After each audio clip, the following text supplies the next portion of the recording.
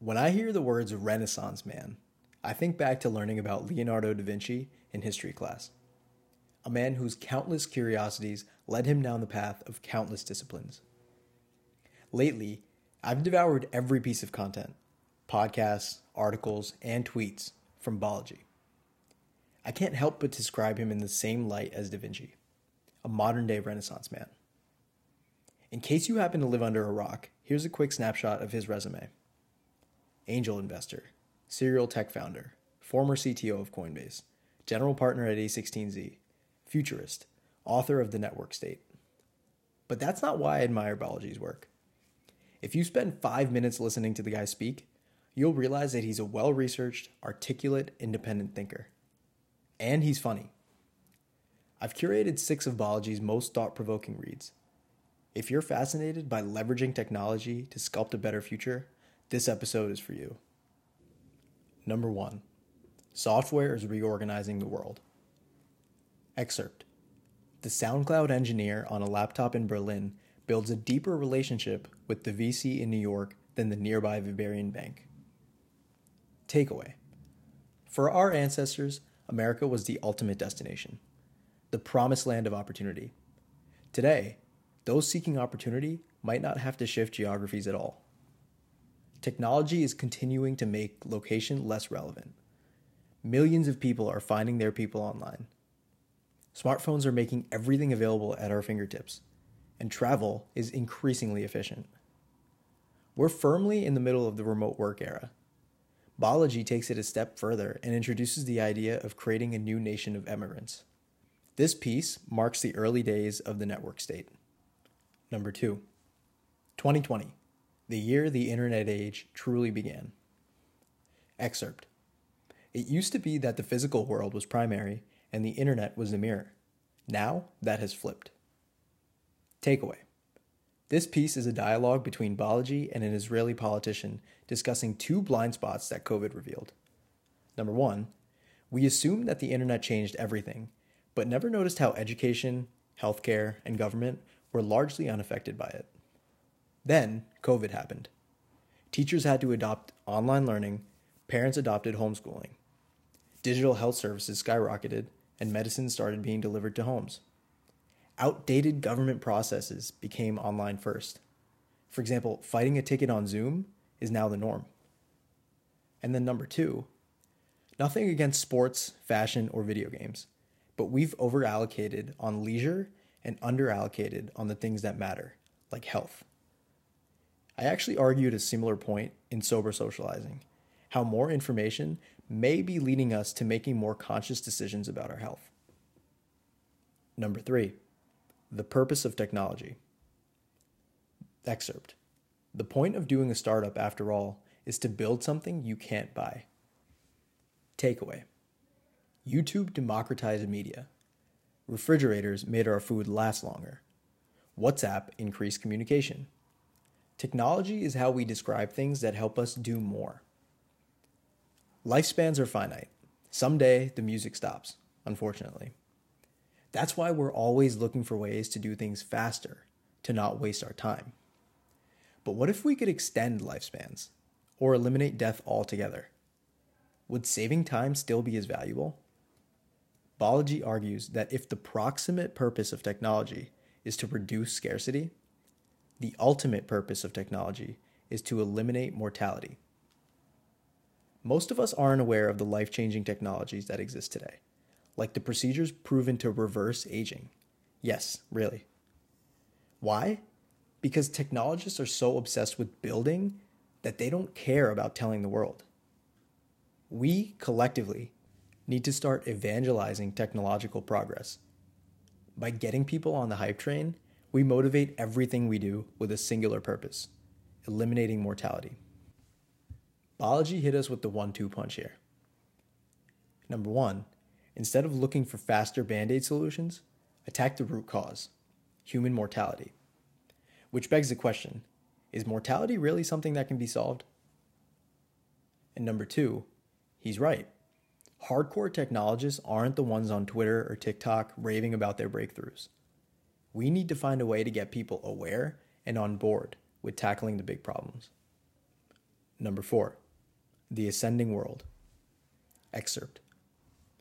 The recent introduction of billions of smartphones to places like India and Nigeria affords a mobile telescope, a way to evaluate talent worldwide. Takeaway. Balaji opens with the story of Ramanujan, a mathematician from India who was almost never discovered due to his poor upbringing. By a stroke of luck, a mathematician named G.H. Hardy received his letter, the OG cold email, and flew him out to London to meet. The existence of Ramanujan changed the face of mathematical research, showing how we almost ignored the greatest talent due to a lack of a mechanism for discovery. Now, there are tons of examples of this level of greatness outside the Western world that simply don't get enough attention. This is going to change thanks to the accessibility that the internet and smartphones provide. Therefore, the terms developed country and developing country are obsolete because they imply an end state.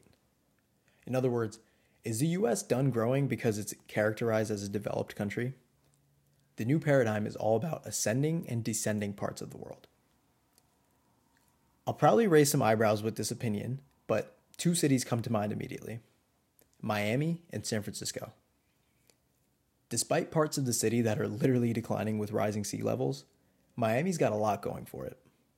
It's quickly becoming the crypto capital of America, attracting top talent to its workforce and sending property values soaring. San Francisco, once the golden child of the US, is almost unanimously described as a shit show, no pun intended. The city is plagued by homelessness, crime, and a high cost of living.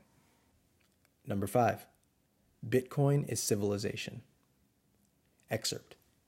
If you care about free speech and privacy, if you care about free trade and rule of law, if you care about provable fairness and economic stability, then you should care about cryptocurrency. Takeaway. In this article, Balaji gives us 10 reasons why Bitcoin, and more broadly cryptocurrency, is a tool for Western values. Number 1.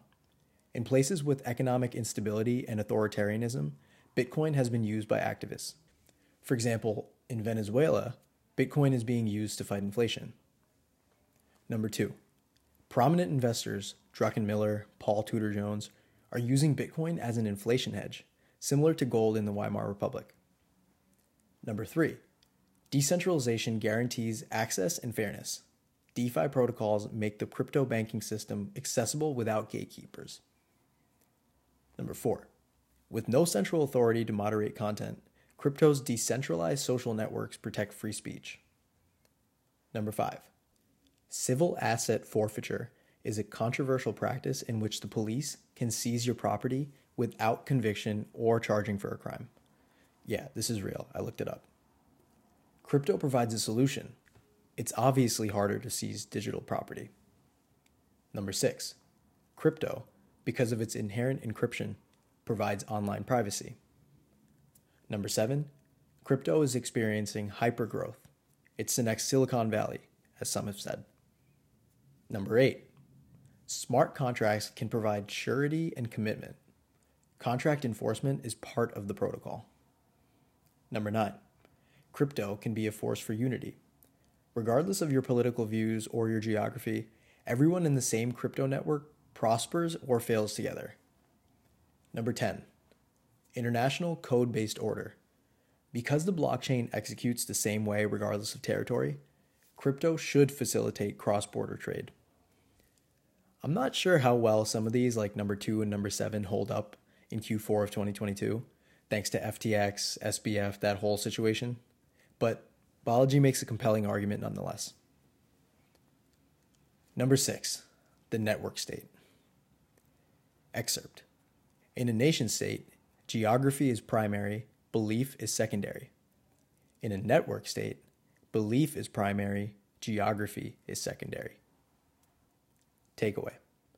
Finally, Balaji's magnum opus. The culmination of the ideas he shared for years, distilled into version 1 of an online book. Why reform a country when it's easier to build one from scratch? Something that doesn't rely on what already exists, because that leads to fighting over resources. There are 3 conventional ways to start a country: election, revolution, and war. Unfortunately, all of those suck. There are 3 unconventional ways to start a country: micronations, seasteading, and space colonization. Unfortunately, these are mostly unproven or just flat out foolish. Balaji proposes that the best way to do it is through something he calls network states. A network state starts with one commandment, a unifying idea that motivates people to build something bigger than themselves. A vegan society, for example, would outlaw all animal-based goods in favor of shitty-tasting foods instead. Just kidding. The state would begin as an online startup society, developing its own cryptocurrencies and laws enforced through smart contracts. Members would hang out first in VR settings, but then migrate to in real life once the society has crowdfunded the purchase of physical land. It's important to note that thanks to the hyperconnectivity of the internet, the physical land doesn't need to be contiguous. Now, once that society has reached a significant size, it may seek diplomatic recognition from the UN to become a full-on network state. Welcome to the future.